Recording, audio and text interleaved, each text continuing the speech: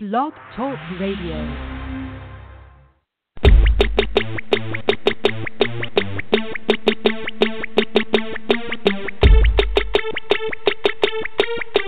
In much less detail, the podcast, where we cut through the noise and give you your NFL breakdown in much less detail. Here are your hosts, Jay and Dre.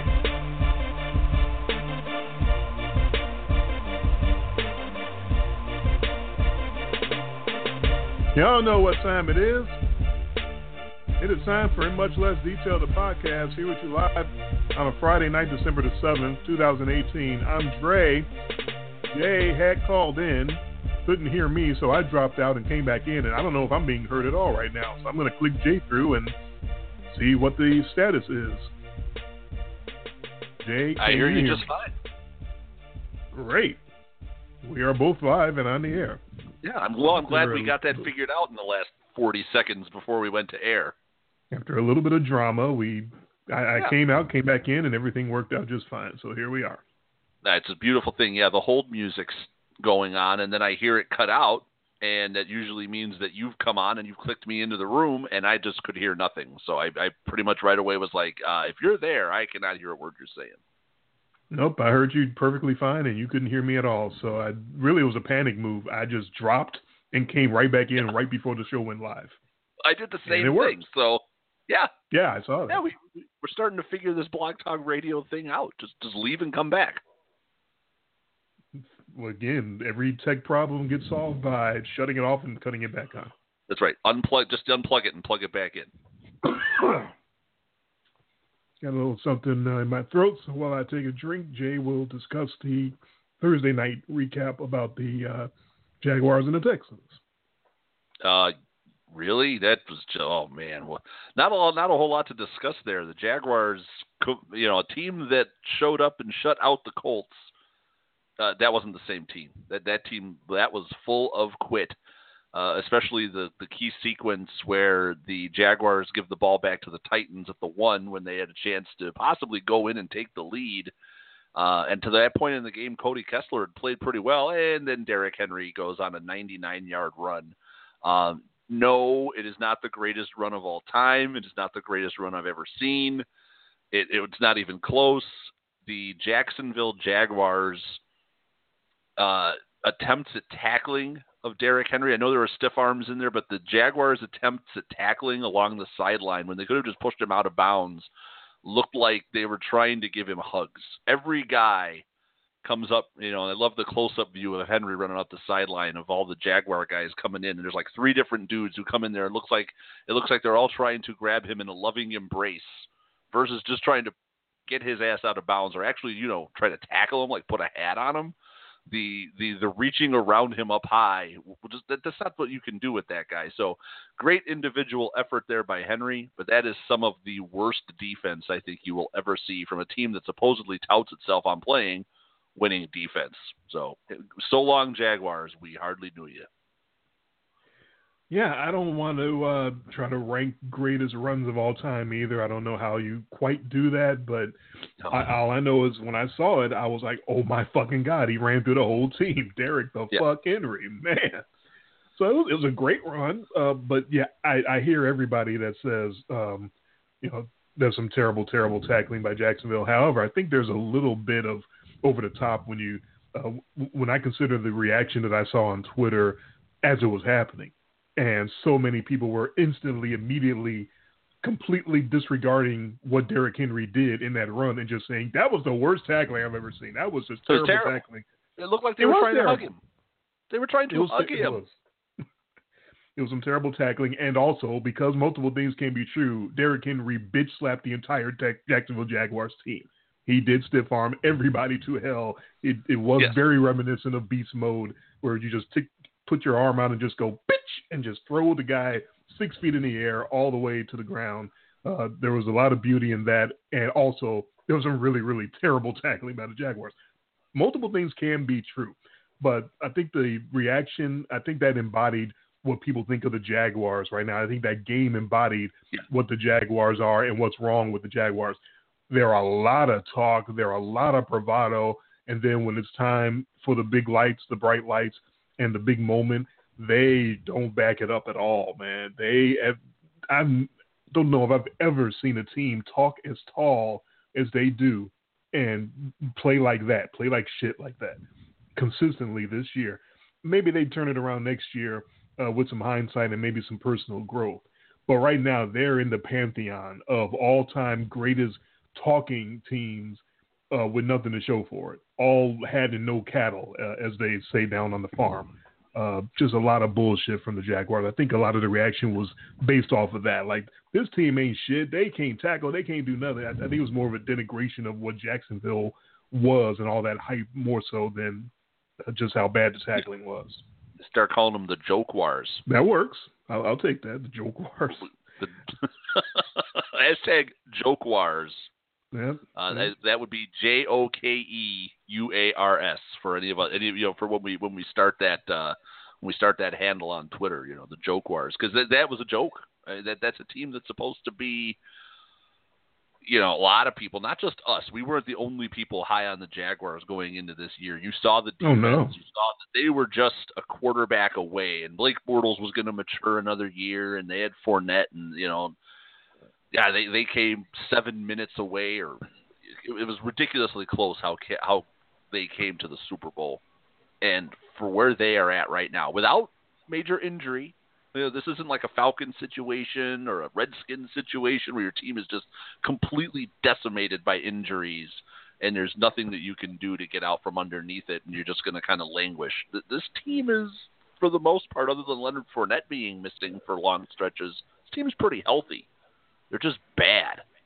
And it is kind of painful to watch. And then, not enough credit to the Titans, who, since Marcus Mariota's shoulder seems to have healed up, have looked pretty good. Well, they have, but nobody could have seen that coming from Derrick Henry last night. That was just an all-time performance. What was that? What was that text I sent you last night? Something along the lines of that he was must have been saving it all up, or let me see here. After we get past got to skip past the Louis Valbuena text. Yeah. Here, I guess Derrick Henry has been quote unquote resting all year. He looked well rested, didn't he? He did. He looked like a guy that hasn't played very good football or very much football the first 13 weeks of the year. Well, and if this is the get-off game for him, if the Titans can count on him as a weapon down the stretch, they become potent. They become dangerous. That's the very, very compelling question: is can you count on him? That's people have been waiting to count on him for 2-3 years now, and it hasn't happened yet. But last night it happened in a big, big way. But can you count on that the next game and in the next several games after that? Only time will tell. Yeah. Was he just is he springboarding into something? Is this the start of something big, or were they just playing a team that was hashtag full of quit?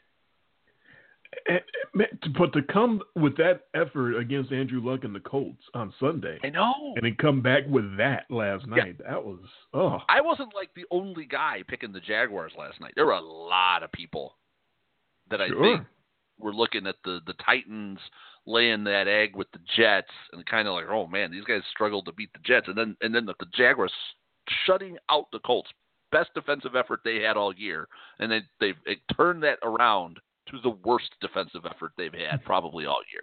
You can't get it much worse than that, letting somebody set their all-time team mark for rushing yards and pretty much run up and down the field bitch slapping you.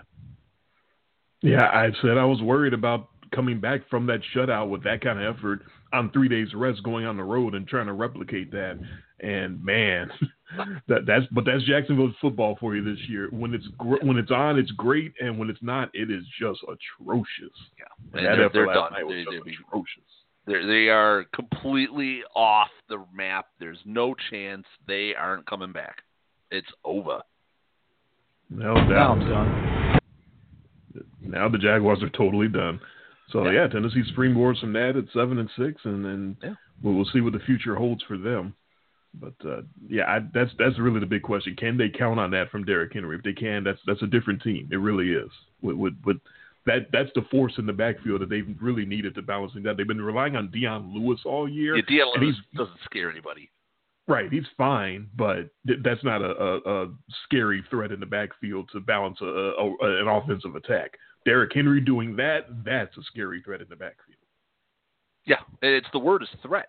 Just knowing that he could be back there to do that opens up so many things for the Titans. And then now it's on tape. Teams are going to have to, if teams have to start stacking the box against this Titans team, that does open up things in their sort of mediocre at best passing game. But it does open things up. Makes you wonder, if this was really, the Titans, are they going to start turning this around? How much more dangerous would they be if Delaney Walker was not out for the year? Yeah, he's a huge threat in the middle of the field, but to your point, if Derrick Henry is that threat, that opens up the middle of the field for everybody. Whoever the tight ends are now. Yeah. I couldn't tell you the name of any of the Tennessee Titans tight ends. You watch that team. Do you know who they are? I live in the state, and I can't tell you any of their tight ends. That's my point. Yeah, I know their mediocre receivers could use some extra room opening up, whether it's Taylon Taylor or Corey Davis or when he's back from being hurt. Tajay Sharp. Yeah. That's not a receiving core that strikes fear in people, but they seem to get the job done. That's why when you're a quarterback like Mariota, a tight end would be really handy. A big target over the middle. But in lieu of that, you got to just keep winning ugly, and that's what they've been doing. Last night, that was winning. That was just winning. That wasn't winning ugly. That was winning. That's now 3 impressive wins for them this season. Congratulations! Hey, a win's a win. Guys. Hey, they've beaten. They destroyed the Patriots and the Cowboys and now the Jaguars. So they're at least they have a resume that says 6 seed if that should happen. Well, that's something. Yeah, that's good for a rookie coach. They're catching Houston. I don't think they're catching Houston. No, I don't see that. So no, Mike Vrabel making some of those questionable coaching decisions early in the year and going forward and things like that. Looks like he's gotten back on track and turned it around, and they look like they could be a force. Kind of like last year. You didn't think much of them, then they get into playoffs and go to Kansas City and go down very early and find a way to come back and win it. I guess that's the Titans' lot in life. Just keep underestimating them and keep getting surprised by things that you had no idea that they were capable of doing, such as 99-yard touchdown runs. Well, they are the very definition of under-the-radar team. It's not a market that gets a lot of run. It's just, the Titans have to be extraordinary to get any kind of press. Last night, they got the spotlight. They were the only team on. It was the primetime game, and today they got a lot of positive press. Exactly. That was probably a lot of people's first time watching Titans football this year. And going by that, you would think Derrick Henry was a stud. He's a beast. He's got to be in a Pro Bowl for sure. Yeah. What did he do? Double his rushing yards for the year with that effort? I mean, not good. Not good so far for him. He has been a ghost all year. So that's why I said he's rested. Obviously well rested. He's got fresh legs headed to the playoffs, maybe. So I get that game on you to start the week, so good start for me. And got 15 games left to go, so I guess we're on a roll. We'll keep doing it the way we've been doing it recently, which is just go down the list and then it's working. Yeah, just game by game, and whatever games that we think need extra attention, we'll give it to them at that point in time. So, and the best part of it is we're starting to get, we're every week that goes by, there are just those games that don't need any expansion. There's really games that just don't need. It is truly pick 'em all time of the year right now. We just pick them all, and there's some dog shit games on the schedule this week. That Lions-Cardinals game, if we spend more than 30 seconds on that game, we deserve to run out of time. We deserve it. Yeah, sure. Just you're right. All right, we'll get started after I give the plugs. You are listening live to Blog Talk, blogtalkradio.com/in much less detail. I'm getting all choked up over here for some reason. Because I ate some granola right before we went on the air, which is a really, really stupid-ass thing to do. blogtalkradio.com/in-much-less-detail. That's where you're listening live to the show. To listen to this podcast after we're off the air, we'll have a little bit of a after show after the live portion is over. You can listen to all of that as one big podcast. If you tune in, subscribe to TuneIn or Mixcloud or Player.fm or Blueberry or any number of different podcasting apps. We're also on Apple Podcasts, iTunes. Just search for In Much Less Detail, the podcast, and hit that subscribe button for the low price of free. You can also come back to the live show page, blogtalkradio.com/in-much-less-detail, and our shows are listed as an archive on there. You can go through all 290, I believe, shows that we've done. You can follow our football picks on the blog when I put them up after the show is over, and the blog site is inmuchlessdetail.blogspot.com. You can shoot us an email to inmuchlessdetail@gmail.com. You can follow me on Twitter at IMLDDre, and you can follow Jason on Twitter at IMLDJTG. And with that, it's about time to make the rest of the picks for Week 14 as the season just keeps rolling along, and only got 4 weeks left, so gonna make them good and make them count. And here goes the rest of all 15 games against the spread for Week 14. We'll start up there in Jason's neck of the woods in Wisconsin, where the newfangled Green Bay Packers with their new coach, Joe Philbin. Go get them, Joe. Good luck. Host the Atlanta Falcons, two very disappointing teams. Atlanta at 4-8 and Green Bay at 4-7-1. So disappointing that our man Jay was going to be the man on the scene to see this game live. And what's the verdict? Are you still planning to go to that game, or have you backed out altogether? I am out on this game. Oh. So my wife was like, I don't want to sell the tickets, and then the idea sprung up like, well, why don't you just take somebody that's not me to the game? So my wife was able to move my ticket to a coworker or a friend of hers that she knows through work. She was able to sell the ticket, and she's going with a friend. So I am out. I get a day home with the kids, which I'm actually really excited about. I actually get a Sunday home with my children, and we're not going on a trip or going out of town, which always seems like if I'm off on a Sunday, we're going somewhere. Right. And yeah, so I'm home all day with the kids. I'll watch the game. My wife gets to go and enjoy the atmosphere and watch two really lousy teams play football on Sunday. And bundle up for that, right? It's going to be in the 20s. 24, I want to say, is the predicted high. So it's actually pretty warm for what I'm used to for this time of year. So it's not the weather so much that was keeping me out on that one. It was just going through the whole experience and the ordeal. And it was like, I just want to be home. I want to enjoy. I can watch football on TV and actually just kind of enjoy a Sunday at home, which I just don't get that a lot. Piss in your own bathroom. You don't have to pay $10 for a beer, et cetera, et cetera. Yeah. Well, that's pretty much $800 for parking. Right. No, at Lambeau, 20. 15, wow, 20. That's unbelievably low for these days. Sure. I mean, it's not that bad. It's Wisconsin. Like Jerry World, I think it's legit $100 to park down there in Dallas. I know, but that's how it is these days. Anyway, so how do you see this one playing out? It's going to be the Falcons as 4-point dogs on the frozen tundra at Aaron Rodgers and the Packers. Yeah, I mean, it's a bad game. Not the most compelling matchup. The Falcons generally stink. Their defense is terrible. I don't think their offense is going to play well in this spot. I've seen this before. I met Ryan in the cold. Their running game is non-existent. They are one of the, if not the worst rushing teams in football, which is, I can't believe I'm saying that about the Atlanta Falcons. This used to be a run-first, play-action, it's hard to play action when you have no real threat of running the football.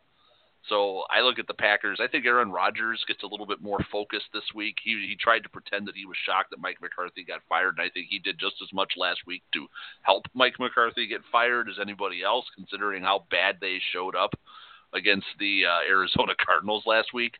I love the Packers in this matchup. I think Rodgers is now on a little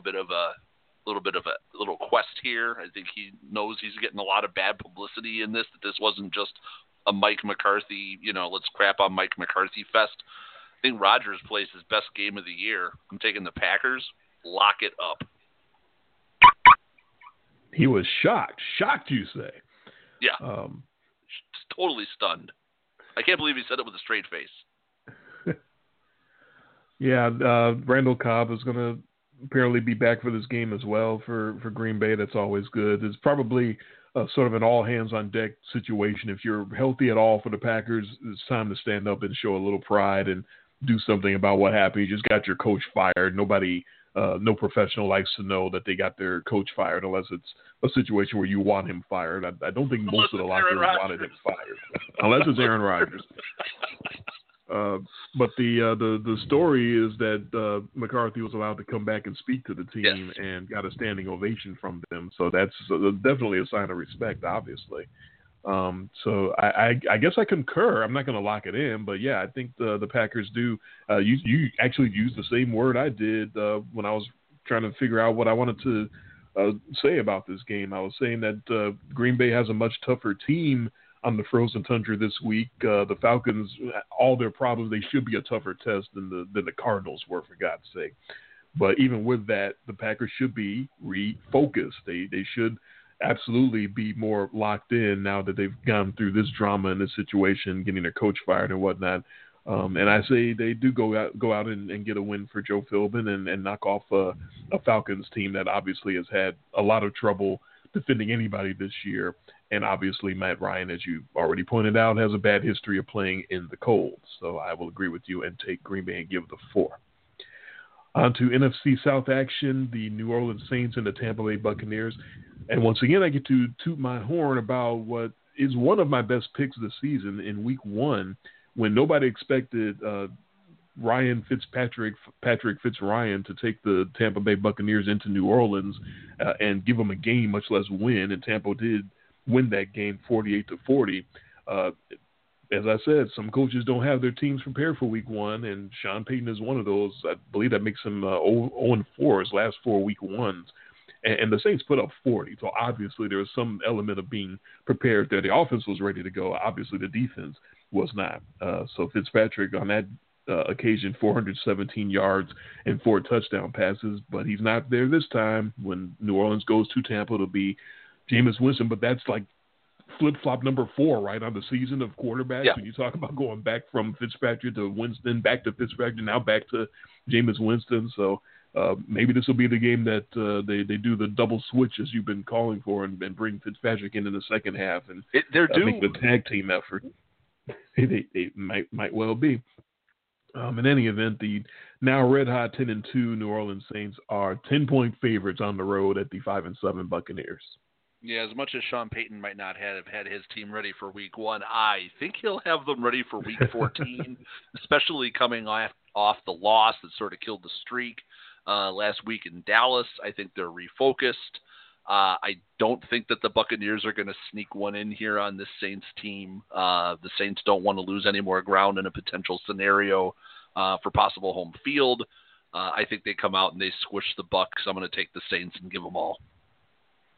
Deshaun Jackson not playing in this game for the Buccaneers. Jameis Winston has been better since this latest reincarnation and reinstatement, whatever. He has played better, more controlled football. He has not been as wild. He has not been turning it over and making stupid mistakes. So the 10 points scares me. I'm going to concur with you and take New Orleans and give the 10 because I'm going to err on the side of New Orleans should be pissed off after the Dallas game. They got the extra rest, and they also should be pissed off at Tampa coming in week 1 and knocking them off, and they should get some revenge on all of that. So those factors make me want to take New Orleans and give the 10, but it's a big number. I'm scared of that one. If you're thinking of playing that one, I'd say you can find other places to safely put your money. We'll get to those as we go along here, much more safe places. Yeah, the gamblers are probably staying away from this one. I don't like it. But I think what really is scaring people off of this one is that week 1 game. You know, that 48-40 just absolute shootout that nobody saw. Yes, you took the Bucs, but I don't think you saw that. You know, I did not take 88 points. No. Yeah, there's winning a pick, and then you can win a pick and still not be right about what you thought was going to happen. That was not what either one of us saw happening. Was Brad Fitzjohnson going insane, you know, to basically Fitzmagic, and the whole first 2-week meteoric thing that they had going on until that, fell on its face. Even in that game against Pittsburgh, he still played great when they lost that game on that Monday night. He had a couple picks, but he still put up all the yards. So the Tampa Bay offense can clearly move the football. They have a lot of talented skill position players, but I think they've worn thin at this point. And their defense is not. They're very much towards the bottom of the league in defense. And I think the Saints defense is better than what the rankings show, because this game they played in week 1 had a lot to do with setting them off on the wrong foot. That definitely was a lot of yards to give up in week 1. Yeah. And points, obviously. Last night is actually a great example of you can make a pick correctly and be completely wrong about it. Because I talked up Marcus Mariota leading the Titans to victory because he's been throwing much better and throwing more bombs and making bigger plays in the air. And I said the Jaguars would outrush the Titans and Marcus Mariota would lead them back to victory through the air. That is 100% not what happened. No, that was not what. That was domination from Jump Street. I mean, we're not talking. I'm not here to talk about the past. Okay, Mark. Fine. We'll move on to another game that the bettors are probably shying away from: Carolina and Cleveland. What in the world to make of either one of these teams? So it's up to us to try to figure it out. 6-6 Carolina with Cam Newton being as iffy as can be are still 1-point favorites on the road at Baker Mayfield and the 4-7-1 Cleveland Browns. Yeah, and just to show you how fast things change, a month ago the Panthers were playoff bound. People were talking about Cam Newton could be a dark horse MVP. It's gone from looking really good to, wow, how are they wasting the season that Christian McCaffrey is having for that team? The production that they're getting out of him, and they just keep losing. And it's like, man, you kind of feel bad that this has gone to 6-6, because this is kind of a fun team. A lot of storylines, Cam Newton loves to pout, and he's always electric to watch. He's very dynamic, but boy, it feels like the wheels are coming off this thing. I'm going to go ahead. I'm going to take the Browns at home. I think the Browns are a tough out at home. I don't think their defense is ranked terrible, but I think it's one of those again where I think it's better than the ranking. I think they've just had a few really bad games, but I don't think when I look at the Cleveland Browns, I don't go, that's the league's third worst defense. I could think of teams that if you pinned me down, I would say have worse defenses than Cleveland. I still think Cam Newton's hurt. He came off the injury report today. I'm not buying it. He's hurt. That does seem like a bit of a PR move, doesn't it? Oh, he's fine. Nothing to see here, folks. Move along. There's a lot of things to be scared about in this game. I'm scared of Cam's shoulder. And the Panthers switched their kicker because he's hurt. Graham Gano is supposedly hurt. He's also been ineffective, so that might be one of those type of injuries. Like, you're hurt, kid. I am? Yeah, you're hurt. Go sit down. He's hurt. Quote unquote hurt. So there's always that. We don't have any kicker talk ever on our show, but there's a little kicker update for you. But yeah, scared of Cam's arm, scared to trust the Brown Fever, scared to trust that defense that may be better than the numbers say. But I tell you what, they wanted the best player on the defense is the rookie cornerback Denzel Ward, and he's hurt and he's not going to play. So really scared to trust him now. But can Cam take advantage of that with his shoulder? One of his weapons goes down. Greg Olsen had been hobbling around all year and still making plays, but now he's completely finished for the year. His career might be over. Just a lot of red flags going around in every direction you look in that game. I go to the PFF stat to try to put me over the top to which way I'm going to go, and they point out how good the rookie running back Nick Chubb has been for the Browns this year. He's averaging 4.5 yards after contact per carry, not 4.5 yards per carry, 4.5 yards after the first hit. And they say if he finishes the season at that rate, it would be the best mark in the history of PFF ever by any running back. Wow. Well, that's damn impressive. Absolutely. So you're saying I'm gonna hit the rock? Well, I'm scared of the brown fever not being smart enough to keep feeding that kid the rock. But in lieu of that, I will take the brown fever along with you and trust that they will find a way. And the Panthers have been finding a way to lose, so that might be one of those deals that they just somehow find a way. And Ron Rivera looks like his seat is getting hotter by the second, so something to watch for there. AFC East action is the Bills and the Jets. If we spend more than 30 seconds on this game, we deserve to get cut off as well. Although there's mystery there because Sam Darnold is cleared for the Jets to play, but Todd Bowles is having some mystery issues and he doesn't want to name him the starter again. So we don't know technically if he's going to go or it's going to be Jake McCrown again. So don't know if it matters either way. The 3-9 Jets, 3.5 point dogs at the 4-8 Buffalo Bills. Yeah, this is a rematch from a game they played back in November where the Bills won 41-10. I'll take the Bills. I'll take the Bills here. That was interesting for several reasons. 41-10 is always like wow that anyone that can dominate anyone like that in the NFL these days. But that was even more interesting. That wasn't the project Josh Allen. He was hurt, and that wasn't Sean McDermott's pet project, Nate Peterman either, because he was so bad they had to bench him, and so that was Matt Barkley coming in off the street game, yeah, to go for 232 with 2 TDs, to just completely own the New York Jets. So yeah, I can't trust the Jets. Don't know who their quarterback is. Shouldn't find any room against the Buffalo defense, whoever the QB is. So I concur. I will also take the Bills along with you. Think we can sneak in a call real quick? I trust this guy to not be an idiot, so I'm going to go ahead and sneak him in. It is Naj in Atlanta. What's up, Naj? Ain't much, man. You're very liberal with your trust, sir. But I hope you guys are having a good night. Look, man, that Buffalo disaster, I mean, that's essentially what got Todd Bowles fired. He hasn't been fired yet, but I think we know where that's going. Mm-hmm.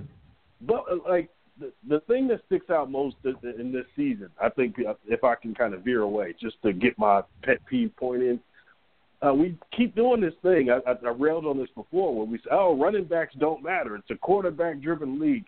Yes and no, because running backs who can catch the ball and also run effectively are kind of the most important thing on the really good teams we see right now. From Kamara to, McCaffrey to Melvin Gordon, Todd Gurley, of course. Like, that's what matters. So people can talk all the stuff they want to about quarterback this, quarterback that. Baker Mayfield was kind of struggling because he's a rookie. But until Chubb came in and provided that extra benefit of the running game, then we saw Baker Mayfield start to do some of the things we expected him to do. And this is across the league, but we're still presenting this myth about running backs when having a running back on a rookie deal is just about the best contract you can have if he's a Saquon Barkley type. So I just wanted to get that piece off my chest once again. But I hate the way things are going in Buffalo because I've been making money on Josh Allen since he's come back, and now I think everybody else is going to be on to it. So that little advantage I had is gone. He's basically learning to play the game like Cam Newton. He's a really big guy, hard to bring down, so he's going to get rushing yards. And, he gets chunk plays as a passer. You'd like to see him become more accurate and get better. But, I mean, that's going to come. But I think Josh Allen is he silenced the critics who thought he couldn't play at all. So now it's about putting the system in place and kind of developing him. But, he's a special kind of athlete. And, these are the guys who we criticize for not being traditional. But, man, it damn sure is effective. Lamar Jackson, who can't, throw the ball effectively yet, but he's still making plays, and it matters. And I think we got to get rid of some of the old paradigms. So that's my soapbox. I'm going to hang back and listen to you guys and see if y'all give me a play this weekend. I can make some money on it, All right, Nas, appreciate the call, man. Well, and Josh Allen kind of sold me, not that I don't think he's going to be like the greatest, he's not the next Jim Kelly up in Buffalo, but Josh Allen sold me in that Minnesota game when he went up there against that Minnesota team and that defense. And that was a stunner and he played great. And you just kept waiting for okay, The Vikings are going to come back now. And the Viking comeback is going to start now. And it never happened. And the Bills went on and they won that game. I know you and I have had these conversations the last few shows about who's going to be the team that's going to be the team to beat once the Patriots fall off the throne. And I keep telling you, I think closest team in that division to contending. And it's a terrible division. But, the Bills, they're the number 2 defense in football right now, which is something that just blew me away when I saw that this week. Like the Bills still are riding high on that defense.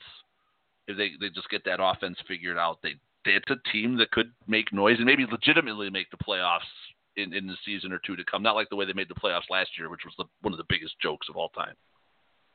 Well, they tried to not make the playoffs and somehow made it anyway. First team that ever tried to tank and still made the playoffs, yes.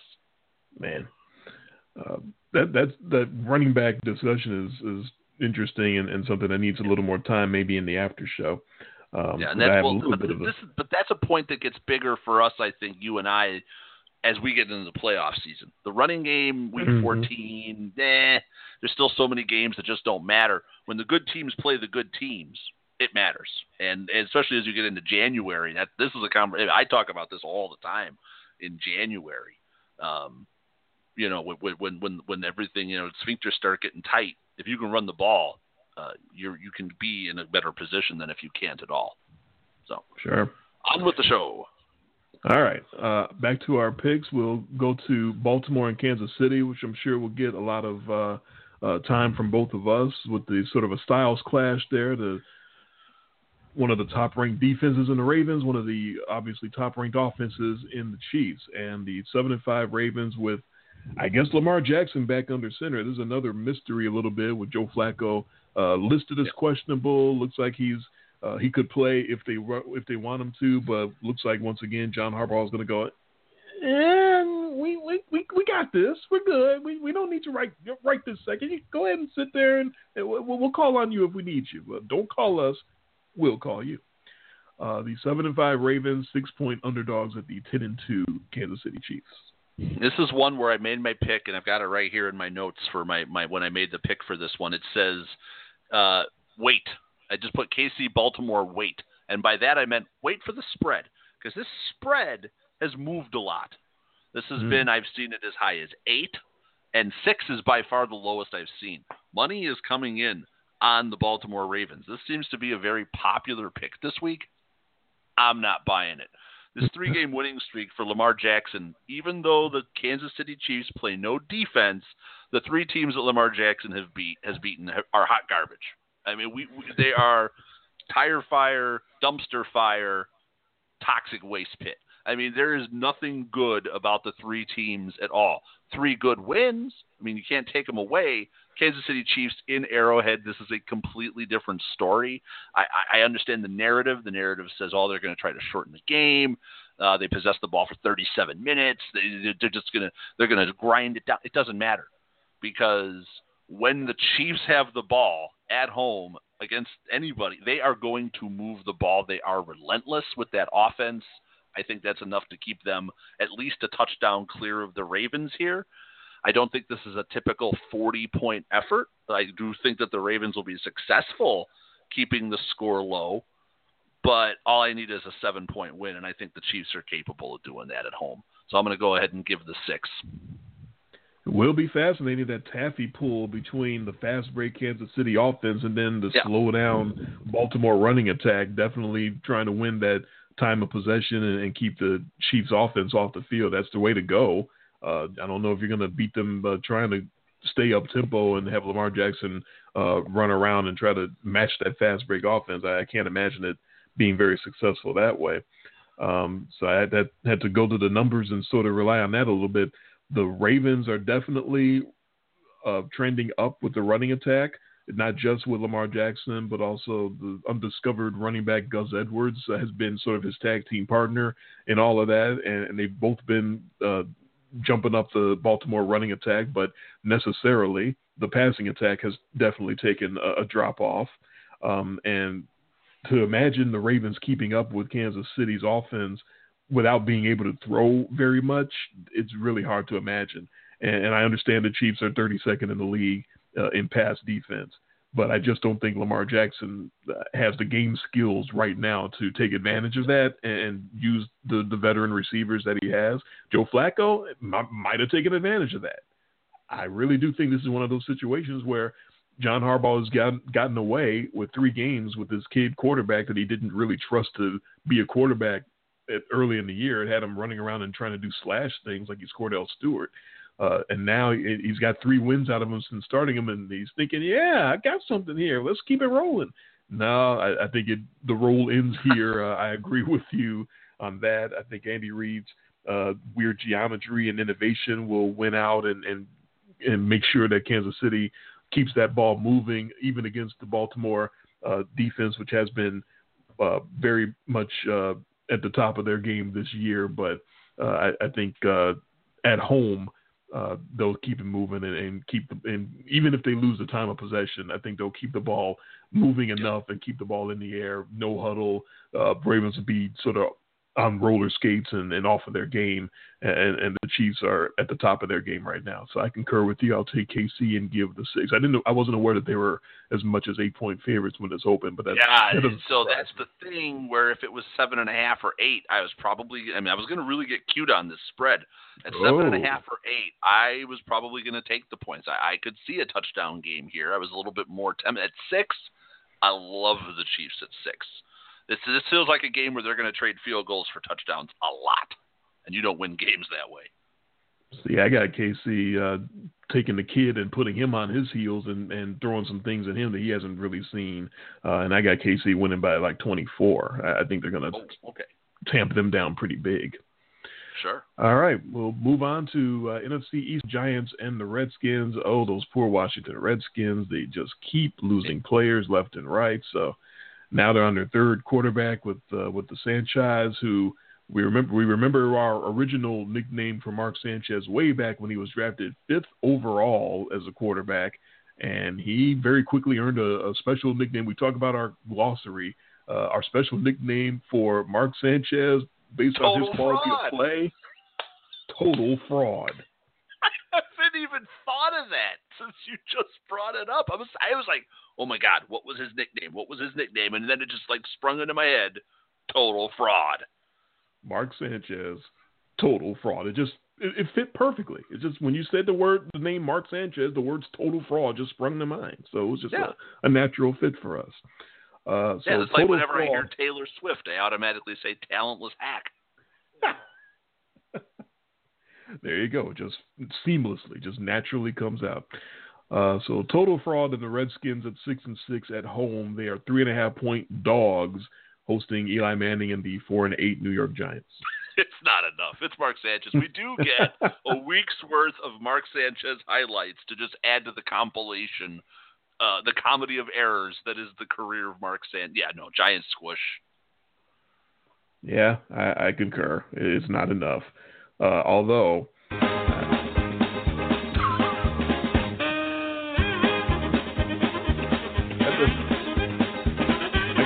like I said, he had the butt fumble before, and now he's got the butt fumble recovery that he had in his first start, where he was bouncing the ball around his ass while he's lying on the ground.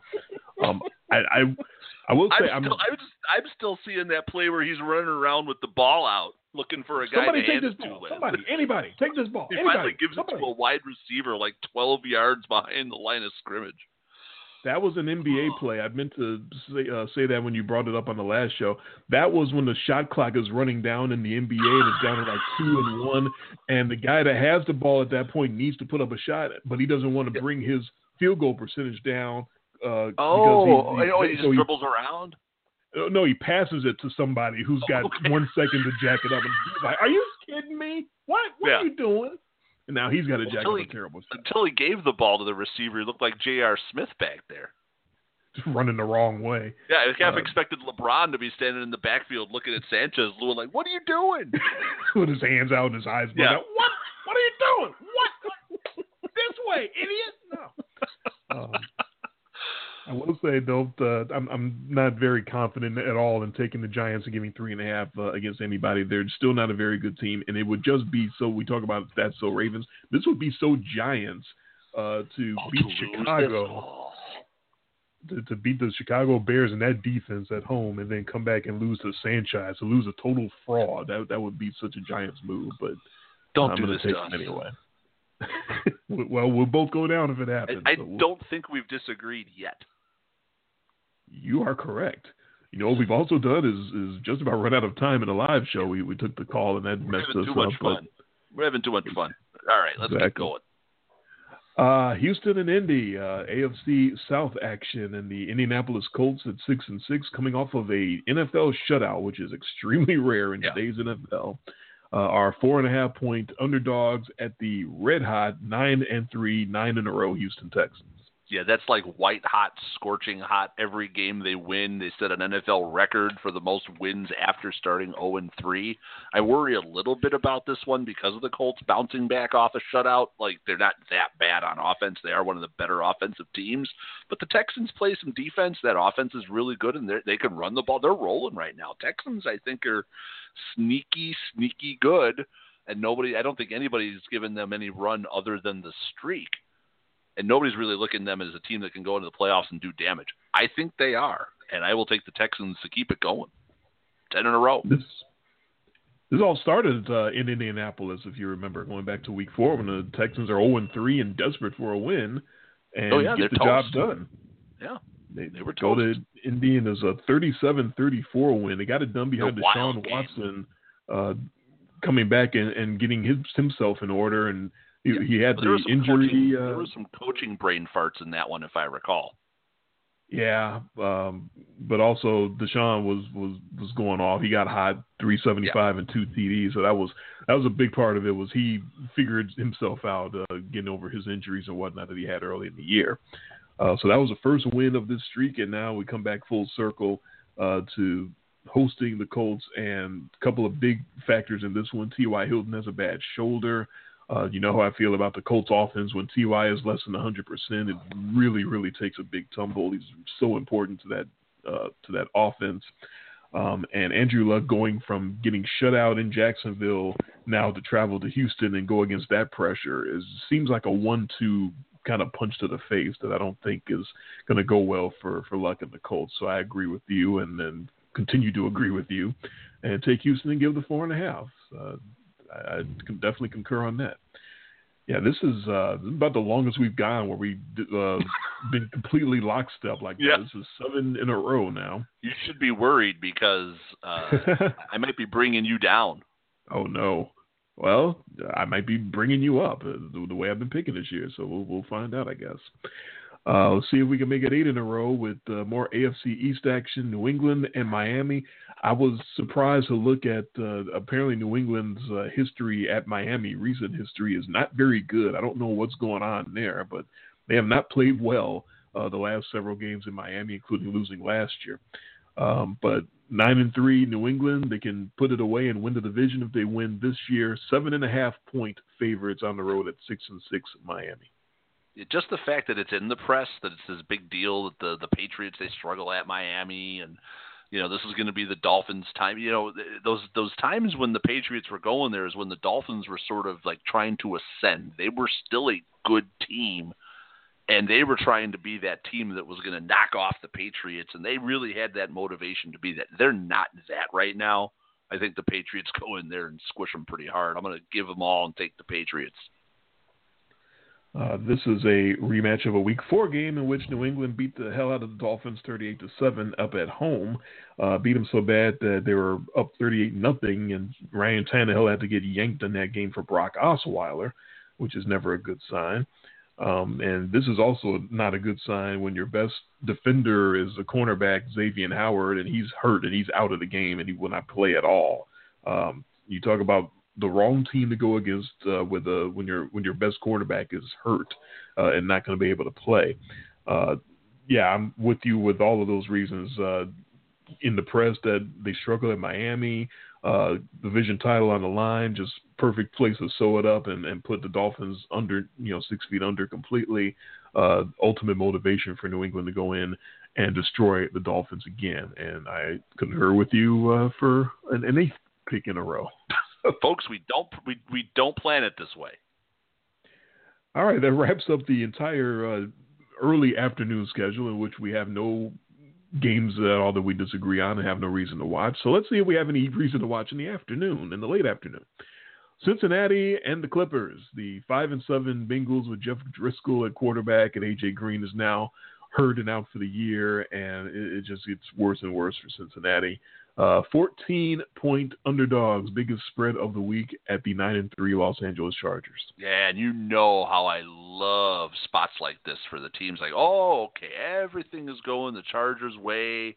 The Bengals are starting to crap quarterback, and then AJ Green is gone, and it's nothing. So yeah, I'm going to take the Bengals, right? Hell no, I'm taking the Chargers. Give them all. Even I won't take this one. Even you got to stay away from that. This is like the Jason special, and I'm not taking it. Vontaze Burfict is also hurt and injured and out, although that's probably a good thing for Cincinnati, the way he plays sometimes. I'm so not taking it that I completely concur, and I'm telling you, it's definitely not enough. I'm not even fucking around. I'm giving the 14, and I'm locking that shit up because they should win 45-3. That's what I was going to say, 38-3. So we're thinking on the same page there. I got a last-minute touchdown after they're up 38-3. A last-minute defensive touchdown where they knock the ball out and pick up and run it in. That's how I got that happening. And if it does happen that way, I think I need to start playing the lottery. All right, that's 9 in a row that we agree on. Denver and San Francisco, the 6-6 Broncos, trying to get on a bit of a roll as the season goes on here. 3 and a hook. There's another hook. 3.5-point favorites on the road at the 2-10 49ers. I was all set up to take the Broncos in this one. I had the Broncos all week because I was all, that Broncos defense is 25th in the league. Ooh. I mean, the Niners are stunningly just mediocre at everything. Even though this team is missing Jimmy Garoppolo, their season's done. They're 2-10. I think they're actually a better team than their record indicates. I'm going to look for the Niners to spring the upset. Oh my! This is really frightening. I was looking at Denver all week as well, and then I sort of looked at the hook, and I looked at 2 very important veterans went down to injury this week and are lost for the year. In Emmanuel Sanders, the wide receiver, and the top cornerback, Chris Harris, both go down for the Broncos. San Francisco had a key injury as well. Matt Breida is not going to play the running back, so their starting running back is going to be something named Jeff Wilson. I have no idea who that is. No Pierre Garçon, and it doesn't matter because the 49ers just keep producing yards and points somehow. I have no idea how, but I concur. I'm taking the points. I'm not taking them necessarily to win. But I am taking the hook. I'm definitely afraid of that hook. I can see them losing by 3 very easily. This is creepy. It is. All right, on to Pittsburgh and Oakland. Let's see if we agree on this one. The 7-4-1 Steelers coming off of a couple of different weeks in which they just found a way to lose, just somehow strung together the right incidents and coincidences and found a way to lose football games. Can they recover out in Oakland against Merca? They are 10.5-point favorites at the 2-10 Oakland Raiders. Nobody, and I mean nobody, plays to the level of their competition like the Pittsburgh Steelers. I'm going to go ahead. I'm going to take the Raiders. Did you know that the last 3 times these teams played, they were all field goal games, and these are teams on wildly different trajectories. I think they're going to play this one close. I think that Derek Carr has been sneaky good because the Raiders have been so bad. Everything they do that's good is sneaky. I'm going to take the Raiders to keep this within 10.5. The Steelers just do this. They're not going to show up till the fourth quarter when they go, oh, crap, we're losing to the Raiders. Let's go win the game, guys. Quick. They also will be dealing without their running back, Baby Terminator, who got hurt. So their running backs are going to be Jalen Samuels and, of course, the former Patriot Stephen Ridley. that we remember when he used to be good many years ago. We're finally going to diverge here because I think the Steelers' defense will be a little more challenging than what Kansas City provided last week when they got they allowed Oakland to come back and gave me that lock that I was sweating for very profusely for that one. But, I think whatever the score might be at halftime, I think the Steelers' defense can come out and do a lot better in the second half than what the Chiefs did. So I'm going to take Pittsburgh to cover that 10.5, and I know they don't necessarily play up and destroy the competition that they're supposed to. But I think in this case, when you got two games like that in a row that they found a way to blow, you got to think that's going to sort of refocus them, right? That's got to snap them into attention and make sure that they don't choke against Merca, right? Right. Yeah. So that's one that we disagree on. Moving on to the Eagles and the Cowboys, which is, of course, for first place in the NFC East. You got the world champion 6-6 Eagles, 3.5. There's another hook, 3.5 point underdogs at the 7-5 current division leading Dallas Cowboys. The hook's just icing on the cake. I actually like the Eagles to go in and do what the Cowboys went and did when the Eagles were supposed to be the hot shit team. So I think the Eagles go in and return the favor. I don't think the Cowboys are as good as they think they are. This is the come-down game after they beat the Saints. Eagles take control of the division. They're the best team in the division anyways, and eventually the cream rises to the top. Give me the Eagles.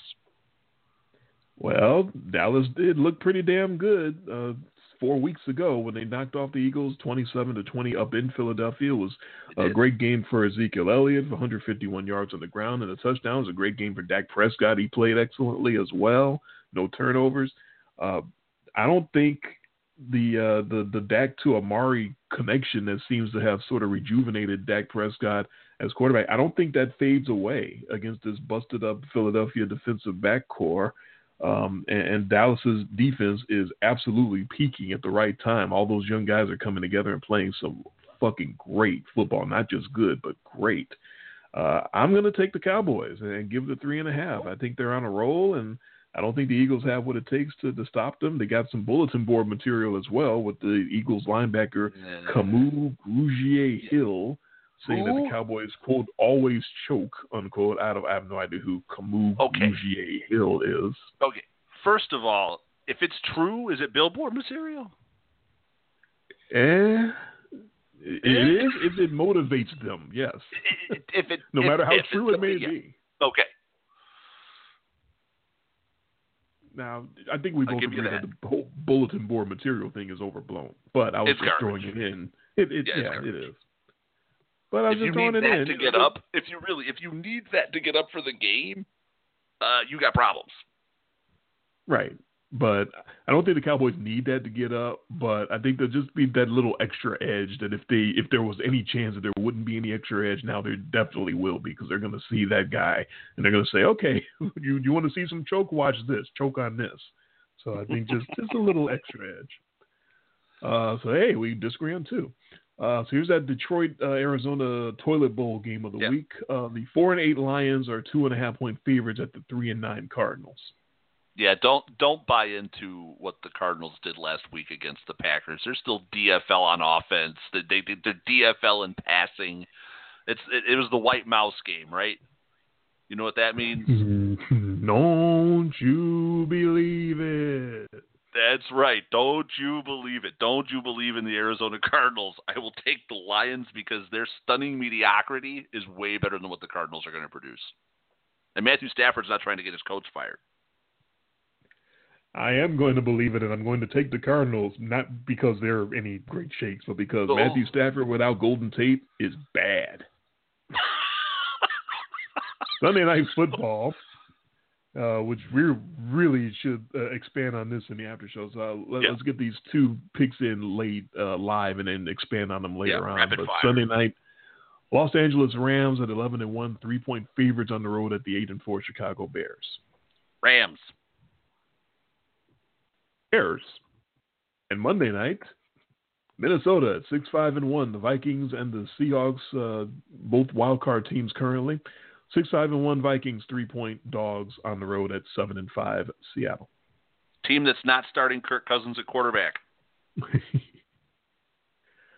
I'll take the team that is starting Kirk Cousins. So we wound up disagreeing quite a bit in the end. Yeah. So it's going to be all afternoon and prime time for us. So it looks like we're sneaking into the after show here in a second or two.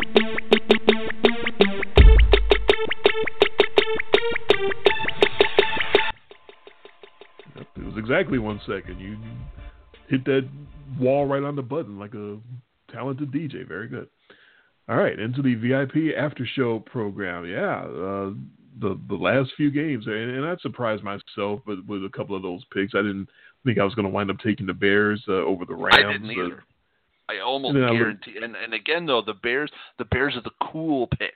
And that's what I'm trying to stay away from this week. It was weird because I kept hearing all week, it's a heavy underdog week. Underdogs are going to rule the week. And I am and it's weird because you and I, for most of this week, are very favorite heavy in a week that's supposed to be the week of the underdogs. Look at all these big dogs. Look at the Bears are dogs at home. This Bears-Rams game is going to be, I think, a lot like that Bears-Patriots game. Not that the Patriots are and the Rams are on the same level, but I think this is going to be one of those. It's going to be high scoring, which I think favors the Rams. I don't think that this is going to be the Rams. They're just going to wilt completely under the pressure of going Chicago, and they're not going to know what to do. That offense can score in so many ways. I mean, Todd Gurley is the best or second best running back in football. He could catch the ball out of the backfield. They have all the wide receiver weapons. I don't think that Sean McVay and that offense are going to go in there and be scared at all. Nope, I don't think they're going to go in and be scared either. And I didn't, like I said, I didn't think I was going to wind up taking Chicago, but just looking into the numbers, it's all about the Rams who had been slumping coming into last week, coming off the bye. They go up to Detroit. They're no longer slumping after that, but that's Detroit. This is Chicago. It's a completely different animal. So I don't think this isn't Detroit. So I don't think the Bears are going to succeed because there's any kind of fear in the Rams coming in. I think Chicago is just a much better defense, and they're going to play much better, and they're going to hold the Rams to under 30, which the Lions could not do. And Mitch Trubisky coming back at quarterback for Chicago makes a big difference as well, because there's no chance in hell I'm doing this with Chase Daniel. But Trubisky at home coming back makes a big difference. The Rams defense allowing teams to go up and down on them makes a big difference. And I think Trubisky can go up and down on the Rams and sort of match what Jared Goff does, which is, again, going to be the downfall once the playoffs come for the Rams. That defenses, whatever the offense does, the defense will allow the other team to go ahead and match. And then at the end, it's going to be a close battle, and whatever team has the veteran leadership and the experience and knows how to win close games late will come out on top. And that's probably going to be whoever the opponent of the Rams is, but I'm getting ahead of myself there. In this case, Chicago doesn't necessarily have the veteran leadership to pull it out, but I just think being at home with the little boost of Trubisky coming back, a little bit of extra emotion, another Sunday nighter at Soldier Field is going to be another rocking house in Chicago. L.A. trending down with the numbers. Vic Fangio and that Chicago defense trending up. His name is trending up. I've heard him being talked about as a potential head coach next year, so no reason for them to backslide here. He's got all the momentum going forward. I wonder if Khalil Mack will respond to a lot of the talk that we've been hearing in the media this week about how much of a MVP candidate Aaron Donald is. I think Khalil Mack may be one of those types to sit there and go, he's an MVP candidate, huh? Yeah. I mean, think about the things that I've done this year. With the middling defensive ranks of the Los Angeles Rams. I mean, they can't stop the run at all. So how can you – first of all, where did this stock come from? I have not heard any Aaron Donald MVP or Defensive Player of the Year. I haven't heard any of that. Maybe I'm just missing it. But some ESPN TV programming, definitely, and also some NFL Network like podcasting coverage that obviously I can't hear everything, but I've in multiple places I have heard that Aaron Donald should be considered not just a defensive MVP candidate, but MVP of the whole league candidate. And as great as Aaron Donald has been, 16.5 sacks from the middle of the defensive line is ridiculous. I admit that. But when you talk about what Khalil Mack had been doing the first half of the year, and I know he fell off a little bit, but good God, he was absolutely owning everything and everybody that he was playing against. So to say that Donald is that much clearly better than Khalil Mack, I think Khalil Mack might have a little bit of a chip coming into this game and go, okay, you want to talk about him as MVP? Let's see what I can do. Let's watch some of the stuff that I do out here. So I think he's going to be motivated to sort of take control of that game. And we know Khalil Mack can take control of a game all by himself. We've seen it multiple times. Aaron Donald can too, but that's just how I feel about this game. I think Khalil Mack's going to respond to that Aaron Donald for MVP chatter. And hey, bare weather might make a difference. The Rams don't play a lot of games in 30-degree weather. Mid-30s, I guess they're calling for low to mid-30s in that game. The weather doesn't scare me. This doesn't feel like a weather game. Cold just isn't weather, and this isn't brutal cold. These are guys who are wearing football gear. They're going to be running around. They're going to be sweating. This isn't like 6 degrees, with a stiff breeze. I don't think that 35 is all that scary to a football player out there in pads. I'm going to bring something up that I don't want race to be a part of this at all. That's not what I'm talking about. But I'm saying that you being in Wisconsin might be a little averse to the cold, or not averse, but I know if you're coming from LA, 35 is just like the apocalypse. That's what I'm trying to get at. Is that down here in Memphis, it's been in the 40s all week. People have been dying on the street, or at least acting like they're dying on the street. Oh my God, it's so cold down here. It's been in the 40s. And I just, of course, laugh being from Chicago. But there's something to that. If you're used to 70 all the time, 40 does kind of feel like Siberia a little bit to you. Okay, I can understand that. I can totally respect and understand that, because right now looking you up there in 40 degrees up there probably feels like you need to take out your shorts and beach shirt. Yeah, well, just so you know, right now here the temperature outside is 9. Good God. Okay. Yeah, I can't even fathom that right now where I am. The temperature here right now, 9 degrees. If it were 9 degrees in Memphis, I think the entire city would be like closed. Every restaurant you get just closed. Every store. I've told the story about when I drove down to Atlanta for a playoff game, and not this last time with my wife, but when I went down there, 2005, I think it might have been, when I drove down to Atlanta for a playoff. Michael Vick was still playing for him, and it was 60 in Atlanta. And you should have seen the people. You should have seen the bundled up people. Like, they're wearing like the winter coats that we would have worn in Chicago when it was like 10. I mean, I can remember. Where's my long johns? It's 60 degrees.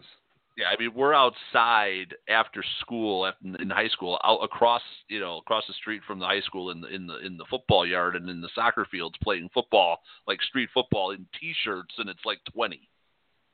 Yeah. So those are the days.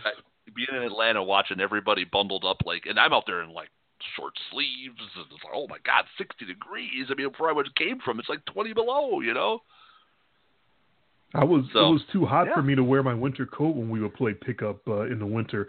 So Donnie if you remember, Donnie gave me like an old hooded sweater that he had, and that's what I used to play because the coat was too heavy. Okay. I was sweating and getting the coat all dirty and grimy and stuff.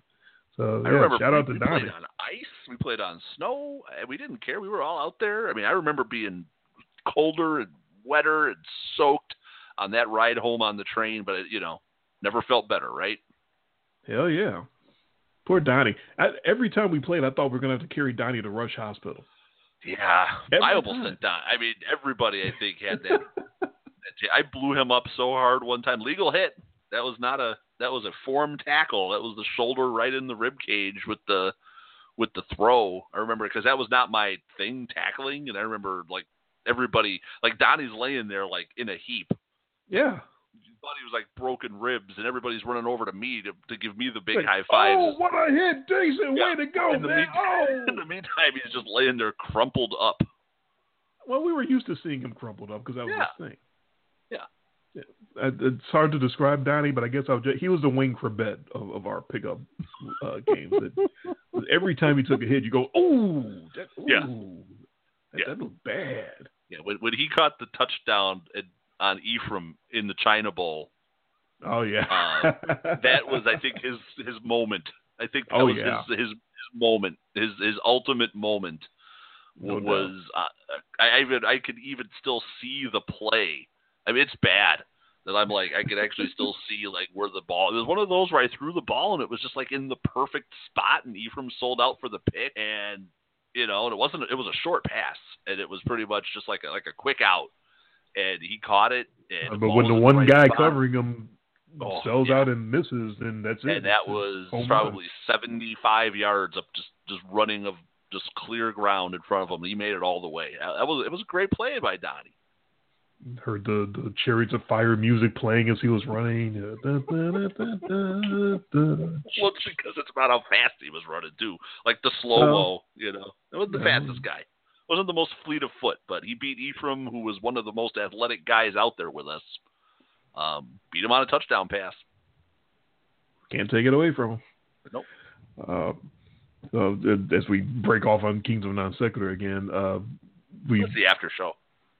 Hey, we got a call. I'm just impressed by the fact that we got a call. Somebody said they were going to hang up and listen. Like, listen to the show. Yeah, well, Naj is a good guy. He's a good listener, and I knew I could let him in because I knew he would have some quality things to say. But some of these other numbers that pop up, I don't really click through all the time. Some I'm like, I'm gonna let some of these go. Yeah, we don't want to get the Mike Mitchell calls.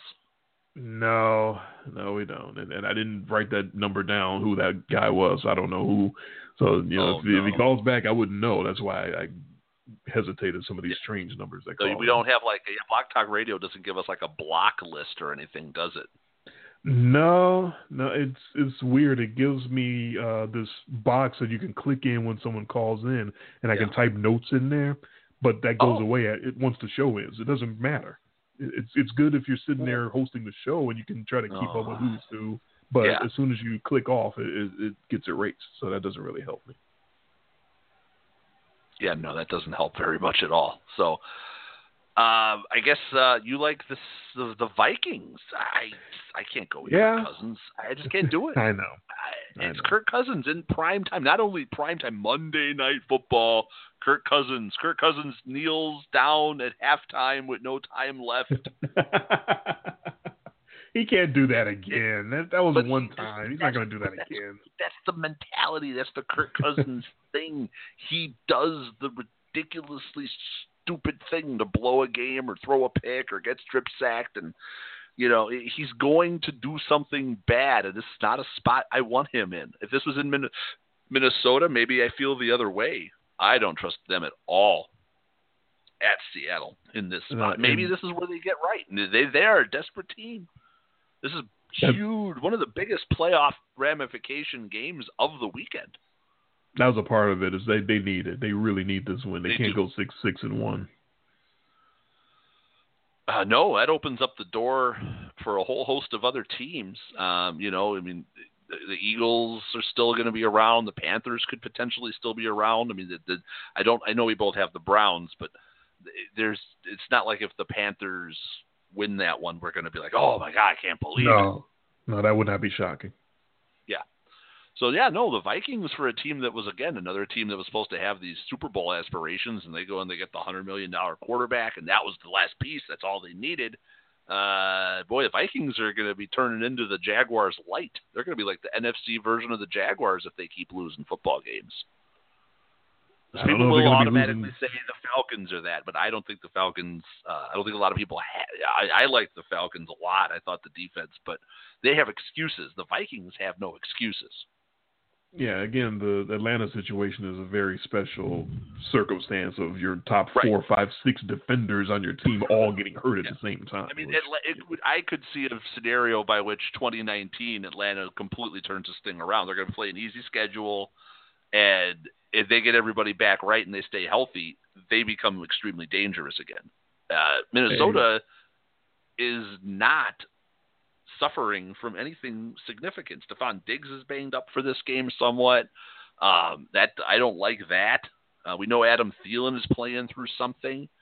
He's not popping up on a lot of the injury stuff, but we know he's not been himself. He's had that one good game since he came back from injury. Other than that, he's been a total ghost. I'm not trusting the Vikings too much. Or maybe desperation wins this game and Seattle's sort of a paper tiger. But, it's Kirk Cousins, man. Can't do it. Can't do it. Look, in my confidence pool, I have 1 point on Minnesota. So believe me, I'm not saying that this is a slam dunk. You have more confidence in the Cardinals than yes, you I do. have in the Vikings. I have 2 whole points on the Cardinals. I have much more. DFL White Mouse Cardinal. The White Mouse team. That's what I'll call you. The White Mouse will not explode. That's got to be on YouTube somewhere.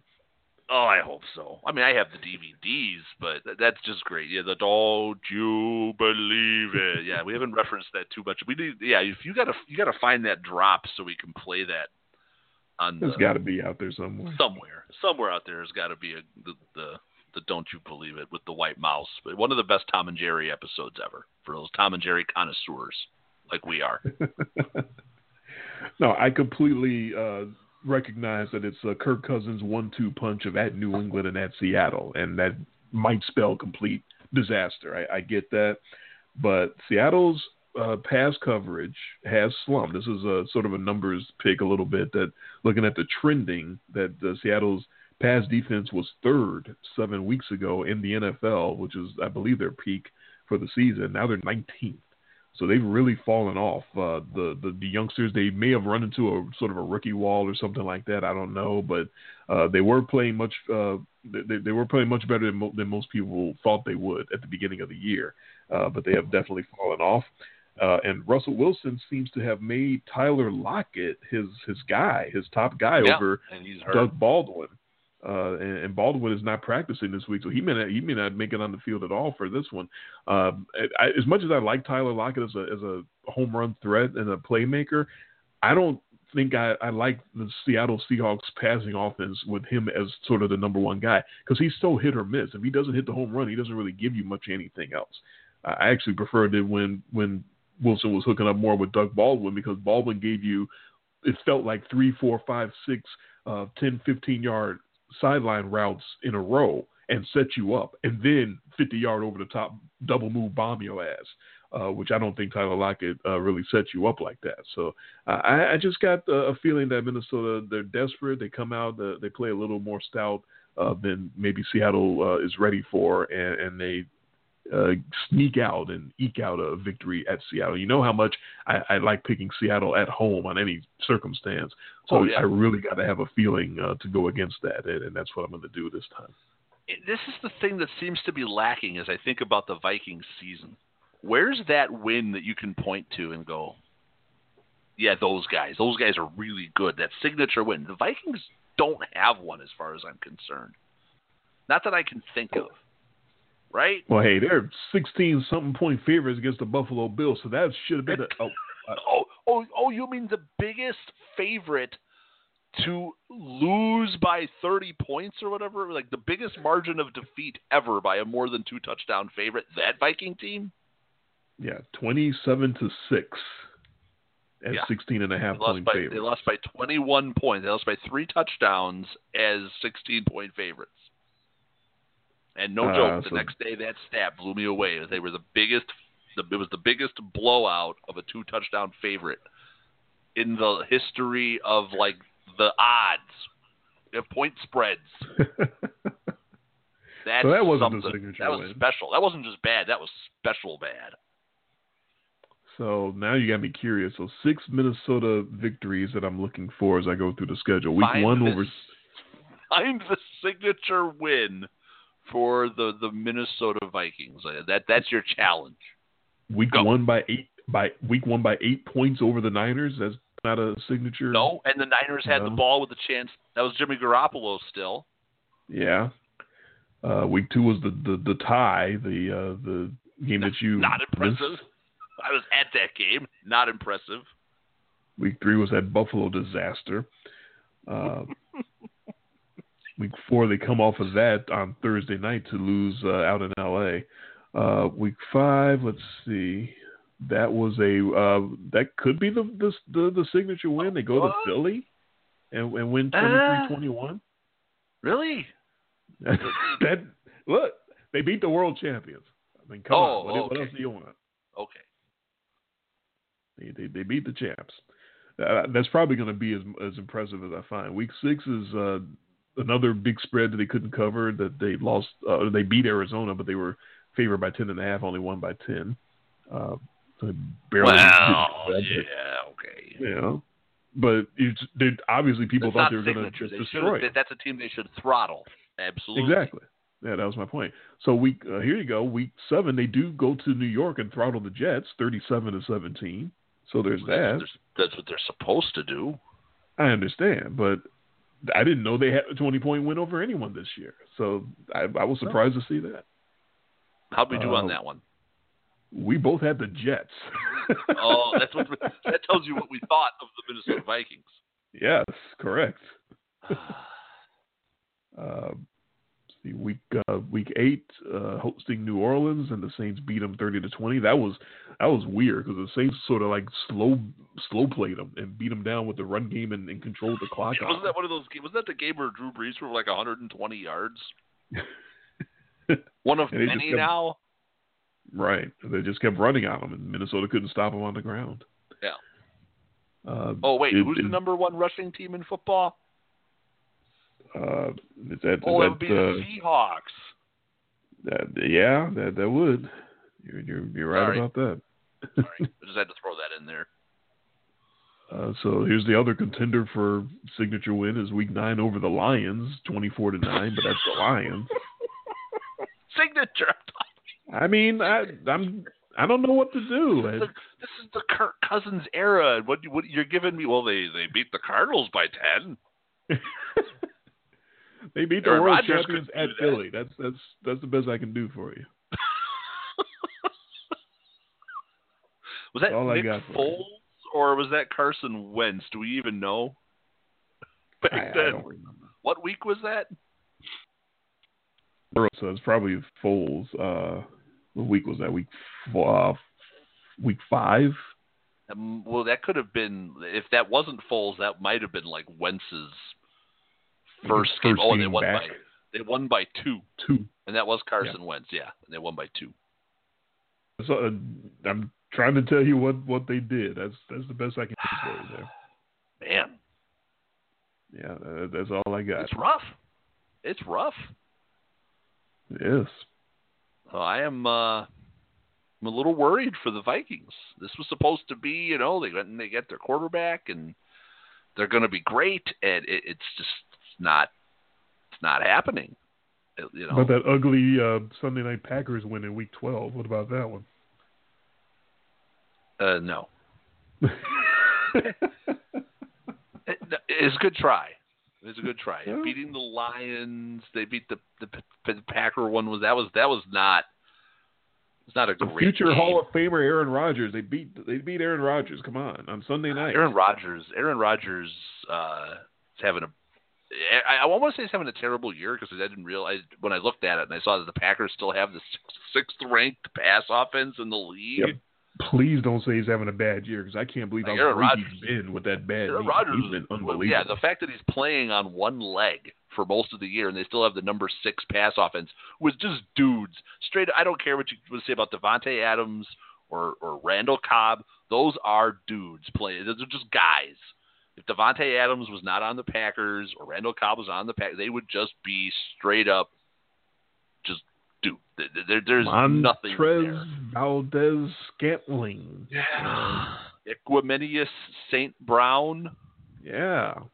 What'd your guy do last week? He didn't make much of an impact. They introduced him. They started throwing him the ball too late. That's what happened to my dude. Oh. and Kumaro. He's going to light up the Falcons. You should have introduced him in the game plan much earlier, you're saying. They should have done something else than what they did against the Cardinals. Anything. Probably a long list of things they should have done to avoid losing to the fucking Arizona Cardinals. Yeah, the first thing they should have done was not lose to the Cardinals. 1 and 1A on the list. Don't lose to the Cardinals. Get your coach fired. Check. Don't lose to the Cardinals at home. Oh. Yeah, and to lose that way. Oh. What a send-off for your coach. They love Mike McCarthy so much. They gave him the big standing ovation, but they did that. Yeah, McCarthy should have walked in the locker room and flipped everyone off. Like, what the hell did y'all do to me? God, you guys suck. Yeah. He'll get a job. McCarthy will get a coaching gig. Everyone keeps saying that. He will.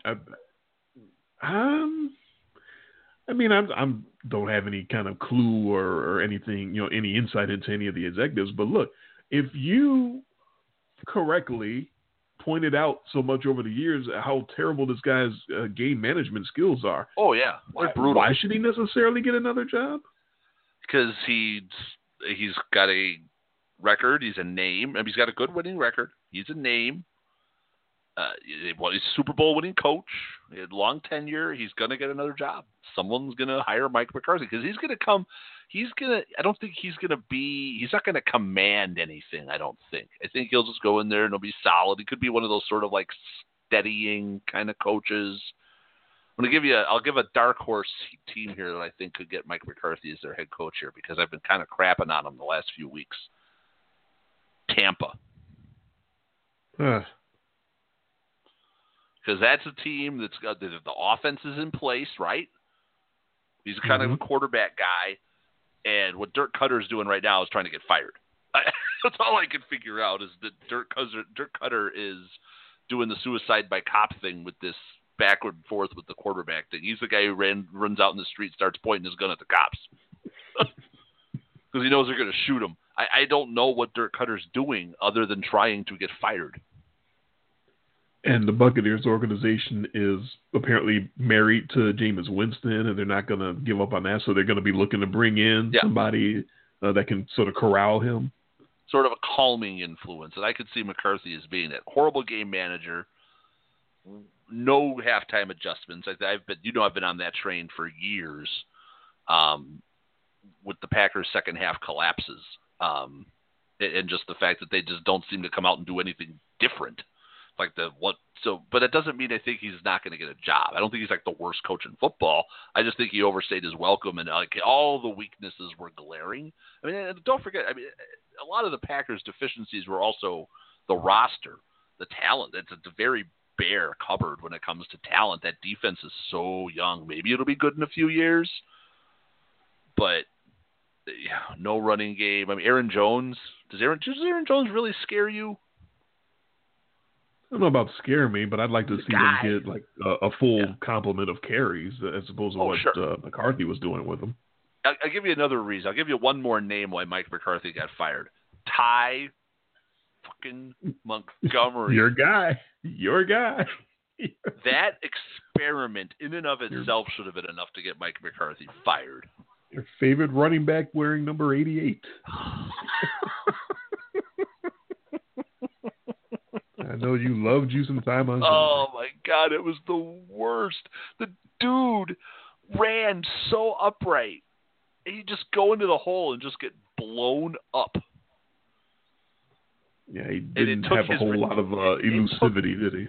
And it took that idiotic play of him running the ball on that kickoff return. Oh, he took the ball out of Aaron Rodgers' hands, and then he sort of unceremoniously gets cut. But that was like he needed to get cut like long before that because even as a receiver, he was sort of like mediocre. So they have to stick him in as running back as a last desperation thing, and he has some success at first. And they're like, "Hey, we can convert him into a running back now and have him keep 88. That'll be fun." And then you actually had like Patriots did that with Cordero Patterson in that one game. It's like, oh, that's how you do it. That's how you kind of utilize a running. It's so funny that you saw Cordero Patterson do that in that one game. Was that against the Packers? Well, that guy's 40-yard time was probably like 4.2, 4.3. Yeah. And Montgomery's, I'm going to guess, was not. Well, they were trying to sell Montgomery like he was going to be this inside the tackles kind of. The whole thing was just messed up, and Mike McCarthy lost control of that offense, and he just needed to be gone, and he is gone now. And I think Aaron Rodgers will, like I said, he'll be a little rejuvenated this week. This is the perfect team for them to play, a team that plays zero defense because everybody on that defense is dead. I ultimately agree with all of you saying that McCarthy will get another job, but my just pushback. A light pushback would be the three things of, one, the bad game managing over the years, two, the lack of halftime adjustments, and three, the fact that he alienated his Hall of Fame quarterback to the point where they had almost seemingly no communication or relationship with each other. That's not good. I kind of want a coach that's not going to alienate my star quarterback. That's just me. So it'll be interesting. I mean, you're starting to hear about jobs that are going to be, I think Todd Bowles is probably going to get fired. Someone's going to get a hell of a defensive coordinator when he gets fired. Ron Rivera's name is starting to be thrown around as somebody who's going to get fired. The Packers' job is open. I think Dirk Cutter's going to get fired. You almost, come on. I mean, you can hang on your hat that you're the number one offense in football. If you're the number one offense in football, why are you winning 5 games for? And if you're Aaron Donald and you're an MVP candidate, why does your defense suck so hard? That's a good point. Just saying. I mean, Ravens have the number one defense in football. I haven't heard anybody mentioning anybody from their defense as an MVP candidate. Or the Bills are number 2. Well, yeah, Tre'Davious White and the Ravens corner, Brandon Carr. Maybe they should be getting MVP votes the way they've been playing. Yeah, come on. They could quit with that. I mean, if Khalil Mack doesn't win Defensive Player of the Year, that would be a travesty. I don't think it's going to happen. The way they've been talking up Aaron Donald, I think it sounds like it's locked up for him, which is why I think Khalil Mack might come out Sunday night and say, okay, let me show y'all what an MVP is really all about. Or J.J. Watt, probably comeback player of the year anyways. Oh, absolutely. That guy. Or Andrew Luck. That's going to be a toss-up. Yeah. Yeah, he's been much improved and had a long road to come back from. But J.J. Watt, man, the John Cena of the NFL, he's a robot. But it's amazing how much better that Texans defense just feeds so much on him. And they already have great players, but it's like if Watt is doing what he can do, even 80% of the, of what he's capable of doing, how much better everybody else on that defense seems to play.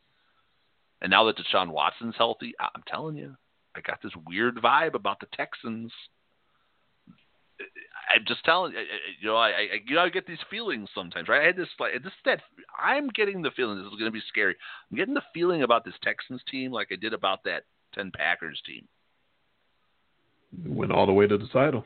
The one that went all the way to the title. I remember telling you, and this was before we had the show on the air, but I did tell you, God is my witness, I told you that they were the best 6 seed I've ever seen.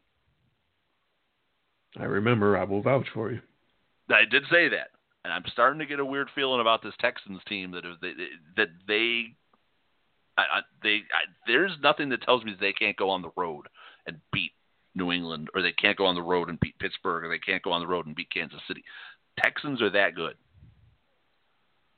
Yeah, especially with Watson rounding back into shape and looking like what he looked like last year. And then on the other side, J.J. Watt rounding into shape and looking like what he looked like before he got hurt. Yeah, you don't win 9 in a row by accident. No. Well, those are 2 extremely talented guys to sort of start playing their best ball and peaking at the right time at this time of year. So any team would love to have either one of them sort of bouncing back and playing like they are right now. So, yeah, I'm just starting to get this little weird feeling about the Texans. And not a lot of people are talking about Houston other than the win streak. I don't think anybody is looking at them as being dangerous. And they're starting to feel dangerous to me. I'm sure that's franchise. The reason for that is that you don't take the Houston Texans seriously because they're the Houston Texans. I remember the Texans were a halfway. The Texans were a league average quarterback away from the Super Bowl. Kind of like the Jaguars. Just like the Jaguars, because the Texans were up in Foxborough, and they had the Patriots on the ropes, and they couldn't seal the deal because they had Brock Osweiler. And then the Jaguars have the Patriots on the ropes. Blake fucking Bortles. Exactly. Jeez. Deshaun Watson's not that guy. We've seen Deshaun Watson go to New England and give them everything they could handle. We have. So yeah, I agree with you. I'm not saying they're going to the give Super anybody Bowl. a game. I'm not saying they're going to the Super Bowl, but they're not going to be an easy out. Yeah. No, they can give playing anybody a fight. Right, they're playing a home game. They're probably playing Wild Card Weekend, but they're getting a home game, and I think they could win that home game, and they're going to go and give the Chiefs or the Patriots or the Steelers, they're going to give somebody all they can handle. Yeah, at the moment, there's obviously a lot of things still to happen, but at the moment, we're looking at let's see, as the page loads slowly. As we look at right now it would be Ravens at Texans. That'd be a game. Well, yeah. Right now it stands that it would be Ravens. Although would that be Flacco or Lamar Jackson? Steelers. Wow. Ravens at Texans, Chargers at Steelers would be your AFC Wild Card Weekend, and Vikings at Bears, Seahawks at Cowboys would be your NFC. Oh, those are actually interesting matchups. There's not a dog in any of those. That's why something's got to happen. Jaguars, Bills.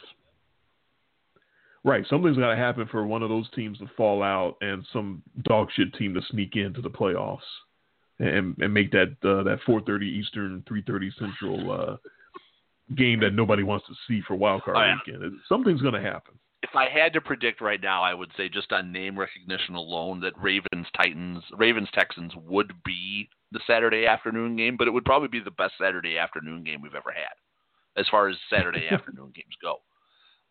If the Titans sneak in, they're guaranteed to be in that Saturday afternoon game just because there's no name recognition.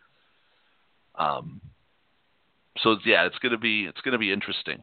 I could definitely see where the Vikings should be worried because they lose to Seattle, and now all of a sudden they're on the outside looking in because one of these 6-win teams, they might all lose. This is the sad part is all the 6-win teams might lose because the Panthers could very easily lose, the Eagles you've got losing, and we both have the Redskins losing. So you have all of the 6-win teams other than the Vikings losing on Sunday. I do. So I do. They're all trending the wrong way to me. Yeah, and the Ravens, if the Ravens go and lose to the Chiefs, now the Titans are tied with them. And then you got the Dolphins, the Colts, and the Broncos kind of hanging around, and they could one of those teams could then tie them if they win. I don't think the Dolphins will win. I don't think the Colts will win. And the Broncos probably have the best chance.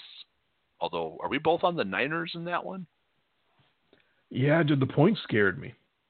I really wanted to pick Denver. I even liked the PFF stat about Phillip Lindsay, the rookie running back, who's been so impressive. That he's gaining 5 or more yards on 45.5% of his carries. And that's the best rate for a rookie running back in the last 13 years. So he is just an explosive little midget, man. He gets that ball and he's gone. What stood out to me was just kind of looking at the rankings and seeing now it's late enough in the season, the rankings actually start to matter a little bit. You can see where teams are shaking out. Is the Denver defense isn't very good. What's going on? Now, I know they have to play the Chiefs twice, and it doesn't help when you got to play some high-powered teams, and those can skew your numbers, but not 25th. And then when I looked at the other side, and I was looking at where all the rankings were for the 49ers for a 2-win team, their rankings are not terrible. Like you'd think they'd be like dead last, or or second to last, or pretty damn close to that. No, they're like top half of the league in most of their categories, which is stunning. They have been stunningly competitive for a 2-10 team. Yes. Yeah, they're the best 2-10 team in football. For the Broncos, I've watched a couple of their games, not a whole lot of football. Unfortunately, it looks like Von Miller might be sort of turning the corner of going downward. And he gets double teamed and triple teamed all the time, but he used to beat those. He hasn't beat them this year, and it's really made a ripple effect on the Broncos defense from what I've seen. He's too busy doing soap commercials. Well, and everybody hits the wall. Everybody starts to turn the other way at some point, and this might be it for Von Miller. I don't know. Hey, Dak Prescott does chunky soup commercials while doing other things. I've seen. That's the basis of the commercial. He's so busy that he's doing a soup commercial while he's practicing or whatever. I mean, he's not getting thrown in the Salvation Army bucket. Also, by the way, dumbest fine. You want to talk about bad PR? You fined a guy for donating to the Salvation Army. Not just dumb, but unbelievably hypocritical. You accept the money from the Salvation Army to have the big ass bucket out there on the field. And then when someone puts money in puts money in the bucket, you use money. Well, they use the prop as a prop. Now, fine. If you want to fine them, go ahead and just fine them and give all the money to the Salvation Army. I think anywhere they have one of those dumbass buckets on the field, every player needs to be throwing money in that bucket. And they will be within their right, because if you don't want them to throw it in the bucket, don't have the bucket out there. I thought it was cool. I did too. I didn't know what the message he was trying to send though when he threw Dak Prescott in the bucket though was. I don't.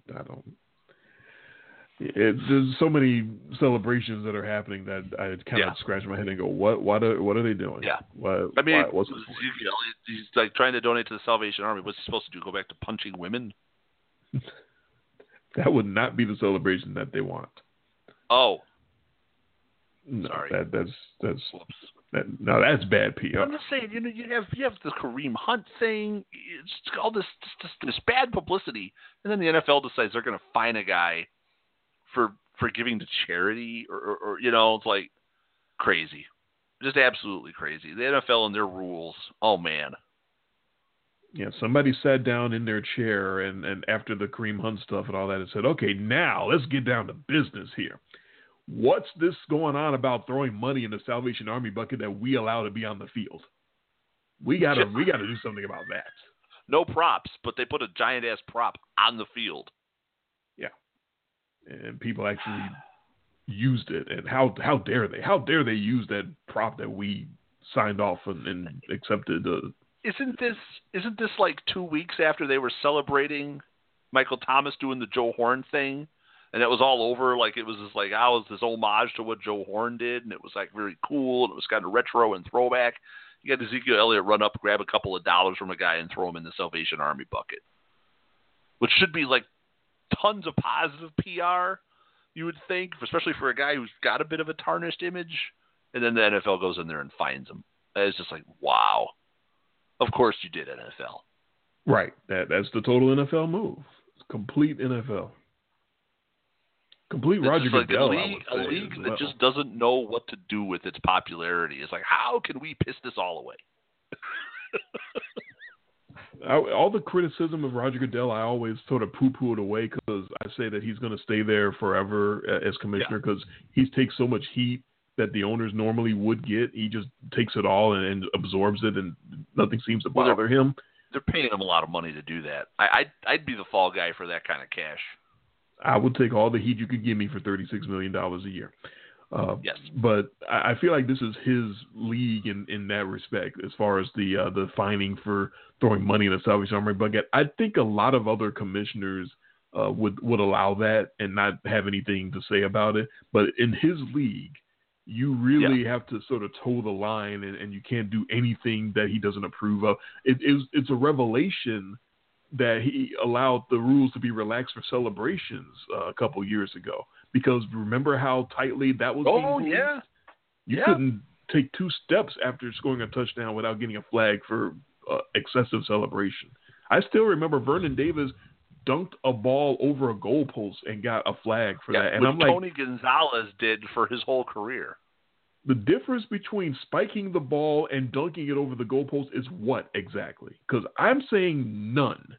And one is being fined and the other one isn't. And that's just stupid. And again, Tony Gonzalez made a career of it. That's true.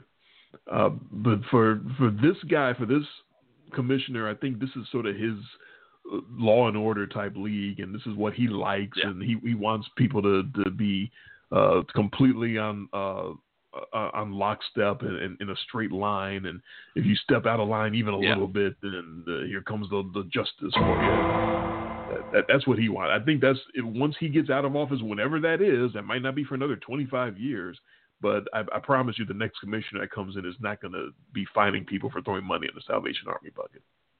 No, just totally ridiculous. And especially for a league that complains about props, what would they call the military? That's the biggest prop there is in the NFL. Oh, you're starting down that path. You can't have that discussion. But they've got their like fatigue looking sweatshirts this year, right? The Army greens and all that stuff. Come on, but that's money. But it's a Salvation Army. I was just about to say, let me go on the NFL website and see how much it costs to get one of those jerseys, because I'm sure it's for sale. Actually, kind of nice looking, but I'm not buying one. I'm sure you can pay whatever price is out there. I'm sure you can buy it. But yeah, we can't even have a intelligent conversation about the military and the props and the symbolism, and we can't have any political protests. What the fuck is the anthem? That's not political. Give me a fucking break. We can't even talk about. Well, I mean, it's the national. I'm not one of these. I'm not the anti-anthem guy. You know, I'm not looking at it like it's just kind of what they do. You know, it's not. I can remember for my whole life going to baseball games and always standing, and listen to Wayne Messmer and he sings the anthem, and it's kind of like gets you going, and then you have the game. I mean, it's not the anthem. First of all, shouldn't be political. Well, it shouldn't be, but it is. But it shouldn't be. It shouldn't be used that way.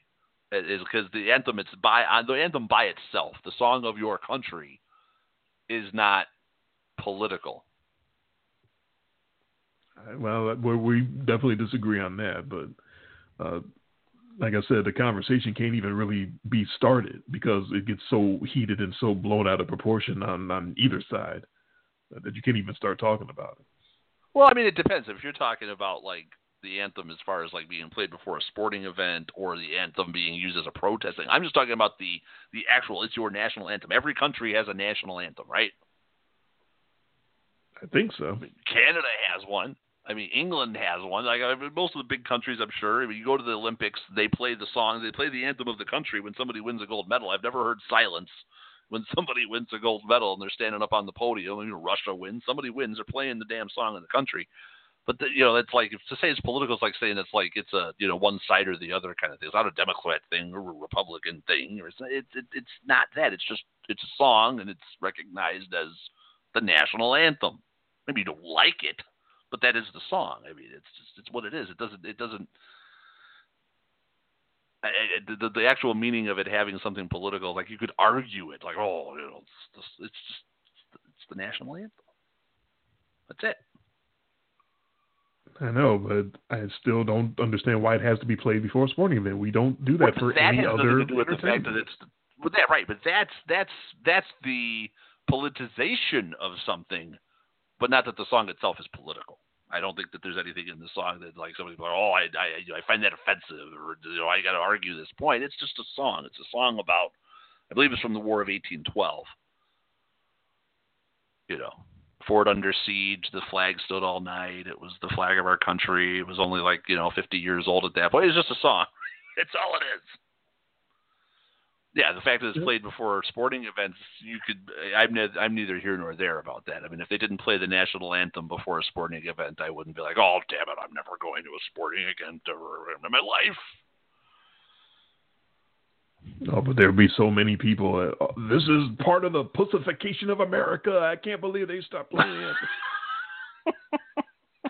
I guess for me, it's all about the origins of it, and if you know why they started playing the anthem to begin with, which is to gin up people's emotions after attendance started flagging for baseball in the I believe it was the 20s or 30s, and it just to get people going, just to get the use the whole patriotism hook, and that's why it's political to me. Is that it's all cynical. It's not about we love our country so much that we have to. It's all about let's try to get more asses in seats. Let's try to get more attention for ourselves, and let's use the anthem as a prop, basically, to get people to think more of us. And that's why they. And when you think about 9/11 and how it really got blown out of proportion, and the God Bless America and all that stuff. Now that was over the top, and I didn't do any of that. I didn't get into any of that. I wasn't one of these people who had to go and put the flag out because my whole point was, well, someday you're not going to put it out there anymore, right? And all of a sudden, everybody's wearing the little USA pins. You'd see all the politicians, and they'd be on TV, and they'd all have, well, someday you're going to stop wearing that little USA pin. So what do you. Well, no one thinks about that. Yeah, it's like what you had, but that's also, I mean, especially in today's day and age where everything has got to be, the virtue signaling and the society of just outrage. We live in this perpetual outrage society now. Like, outrage is its own, like, engine that drives things now. It's like this economy of outrage. Everything, that's like the currency that everybody operates now is on. Who can be offended? Who's got to be outraged by something? What person can we dig up something on Twitter and find and bust them on to ruin their lives or, get something taken away from them? I mean, it's just an outrage society now. It's like people just can't be or accept things or actually have the conversation. It just has to be constant outrage. It's not about the outcome. It's about the outrage. There's a lot of that. There's a whole lot of emotion out there, a lot more than there ever has been. Yes, it's almost, it's like, logic and common sense and talking things through or coming to a resolution. That doesn't matter as long as you can boil it down into 180 characters on Twitter and feel good about yourself. Yep, there's certainly a lot of that.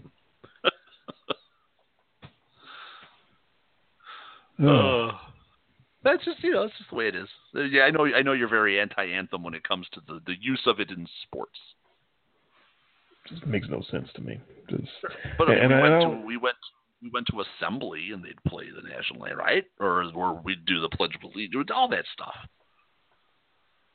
Yeah, there's a lot of indoctrination going on when you're a kid. There's a whole ton of that.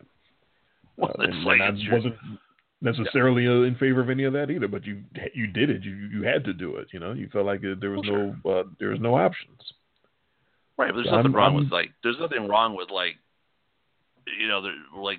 being acknowledging your country or being proud of your country or any of those, or where you live or where you're from and all the warts and all the wrinkles. You don't have to love everything about it, but everything is still progressed to a point for a reason. I'm for the having the conversations about these things and not just saying, well, that's how it always was before, so that's how it has to be in the future.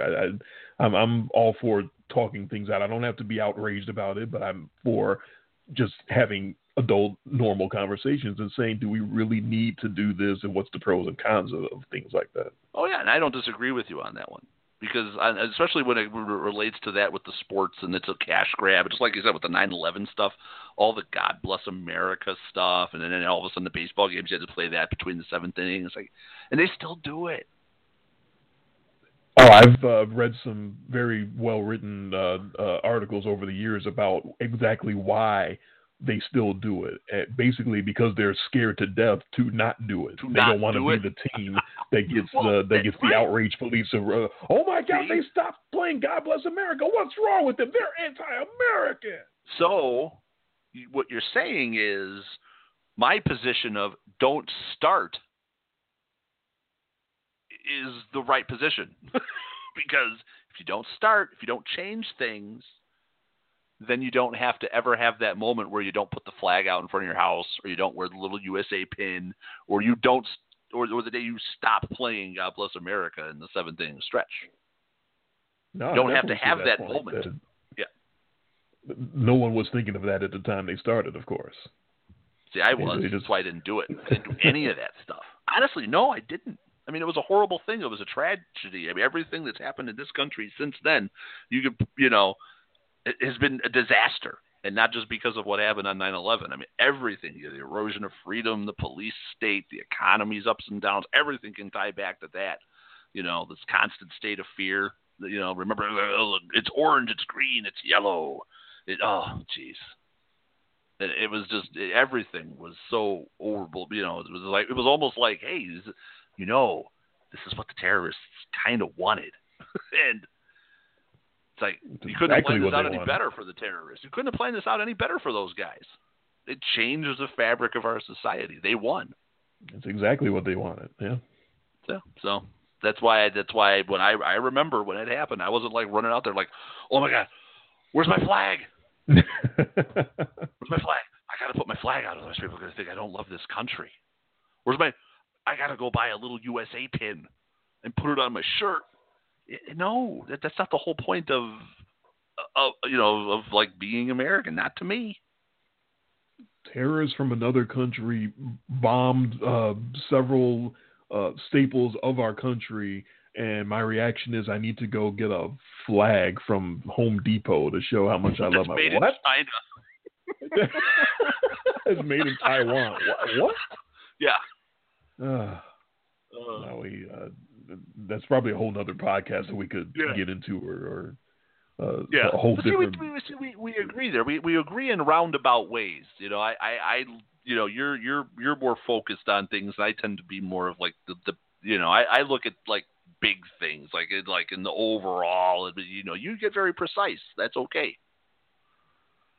I'm very detail oriented. I'll put it that way. Yeah. I tend to look at things more through like the lens of like history and scopes and and greater meanings. And I'm not the fact that back in the 1920s when nobody really gave a shit. Like, people today who are going to the baseball game and standing there for the national anthem, like, this is bullshit. They started doing this in the 20s. I hate this song. Well, just learning the history of it is I'm sure there are a lot of people that do stand for it that that take 5 seconds and go, I wonder why we're doing this. I wonder why and then they just let it go out of their head. But I like to learn. When questions like that pop in my head, I actually want to follow through and figure out, okay, why are we doing this? And just to get more asses in the seats. And that's why I was never one of the people who was outraged or wanted to go and burn a jersey when the protest happened, because the whole point of being able to have that kind of protest is exactly what this country's all about. Oh, we talked about that when it happened. Right. So if you say someone's being anti-American by protesting, I said, no, they're being exactly American by protesting. The whole point of being American gives you the right to protest. It gives you the right to think that having the national anthem before the game is stupid, and it gives me the right to say it really doesn't bother me. What's the big deal? That's our right.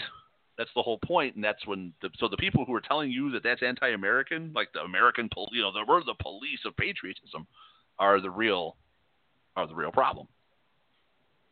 That we are 100% in lockstep on. Yeah. All right.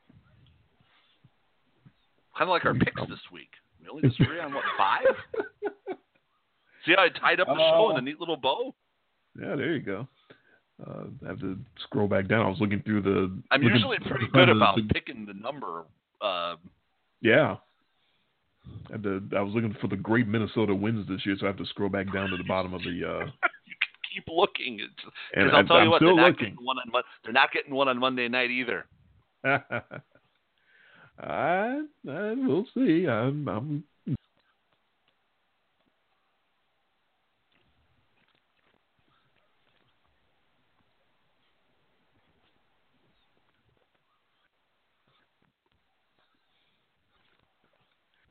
Lucky Land Casino, asking people, what's the weirdest place you've gotten lucky? Lucky? In line at the deli, I guess? Aha, in my dentist's office. More than once, actually. Do I have to say? Yes, you do. In the car before my kids' PTA meeting. Really? Yes. Excuse me, what's the weirdest place you've gotten lucky? I never win and tell. Well, there you have it. You can get lucky anywhere, playing at LuckyLandSlots.com. Play for free right now. Are you feeling lucky? No purchase necessary. Void where prohibited by law. 18+. Terms and conditions apply. See website for details.